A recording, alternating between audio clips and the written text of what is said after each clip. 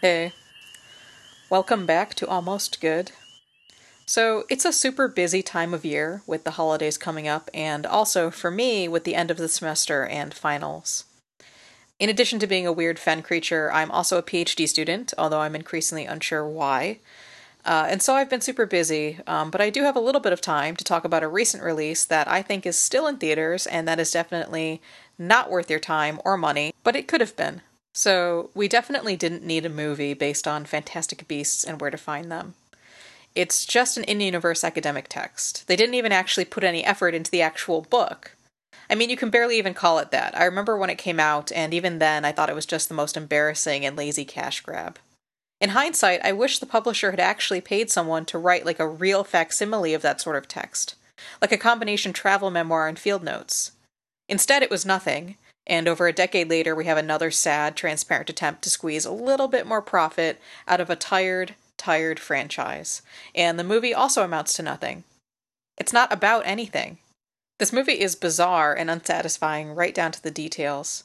Like, they couldn't even be bothered to do any practical creature effects, for example. The pacing was consistently off. The makeup design for Grindelwald was laughable, and they shouldn't have cast Johnny Depp in the role at all. Colin Farrell did a great job, and they should have just had it be him.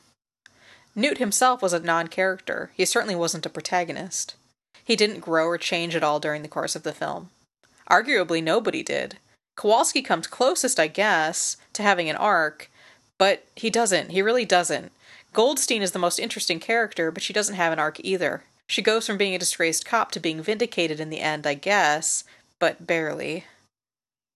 Nobody learns anything about themselves or their place in the world in this movie. And there's no protagonist because there's no story. Seriously, what was the story? It's like there were two very different scripts, and for some reason they got mashed together instead of just picking one and developing it. And that's why I'm talking about this movie on this podcast, because you can tell where there was almost a story, and that story could have gone one of two ways. If we were really married to this idea of a film about Newt Scamander, it should have been an adventure movie. Scamander should have been on a quest to find the last whatever the fuck, and his journey should have led us through a series of beautiful set pieces. I could have been into that. And we could have had that backstory where he was spurned by what's-her-name, and his story could be about running from rejection, let's say. He's thrown himself into the work with animals because he's been frustrated in his efforts to connect with other humans. So it would be about that relationship between passion and inspiration and isolation. Or finding yourself when you're running from yourself, something like that. Something along those lines. You need a relatable human story somewhere at the heart of the film if you're going to leave any kind of impression. So a competent Fantastic Beasts movie would have been this journey and adventures of a magical naturalist. There were disjointed and weird little attempts at something like that in the movie that we got, but no story or theme to tie all those random bits together. I'm talking about like the scenes with the big rhinoceros whale thing and the feathered serpent thing. Those scenes were supposed to be whimsical and wonderful or something, but without a story to give them context, they were just totally unsatisfying. In the movie as it is, the noirish cop drama aspects are much stronger. The plot with the New Salemers and Credence was genuinely compelling. It got really intriguingly dark. And the thing with Obscurials worked, or could have worked, perfectly well as a ham-fisted but still serviceable metaphor for any kind of repression. Homosexuality immediately comes to mind, but that's just me and my own experience talking. It's a universal sort of concept. And then around that theme of repression and suffering, we could have had this noir film set in 1920s New York, with Tina Goldstein as the protagonist. We could spend a lot more time just exploring that setting, what the magical world is like in that place and time.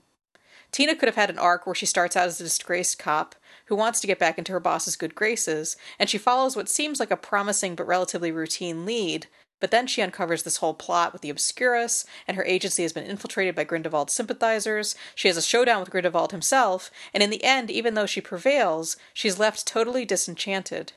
Because, as it turns out, the ideology underpinning her very job and her purpose as a cop is very neatly compatible with the fascist ideology of these proto-Death Eaters. The story is about her encounter with suffering and her subsequent awakening into an awareness of what justice actually means and what she has to do to really fight for it. As it is, Fantastic Beasts and Where to Find Them is one of those bad movies that gets under your skin in a genuinely irritating way. It's not so bad it's good. It's not bad in such a way that it's merely forgettable. It had potential, And it so thoroughly and obviously squanders that potential that you want to shake the filmmakers and ask, what were they thinking? I don't mind the idea of returning to a long-established universe and picking out new stories to tell, but if you're not going to bother with the actual storytelling aspect of telling stories, then don't bother at all. Once again, this has been Almost Good. Thanks for listening.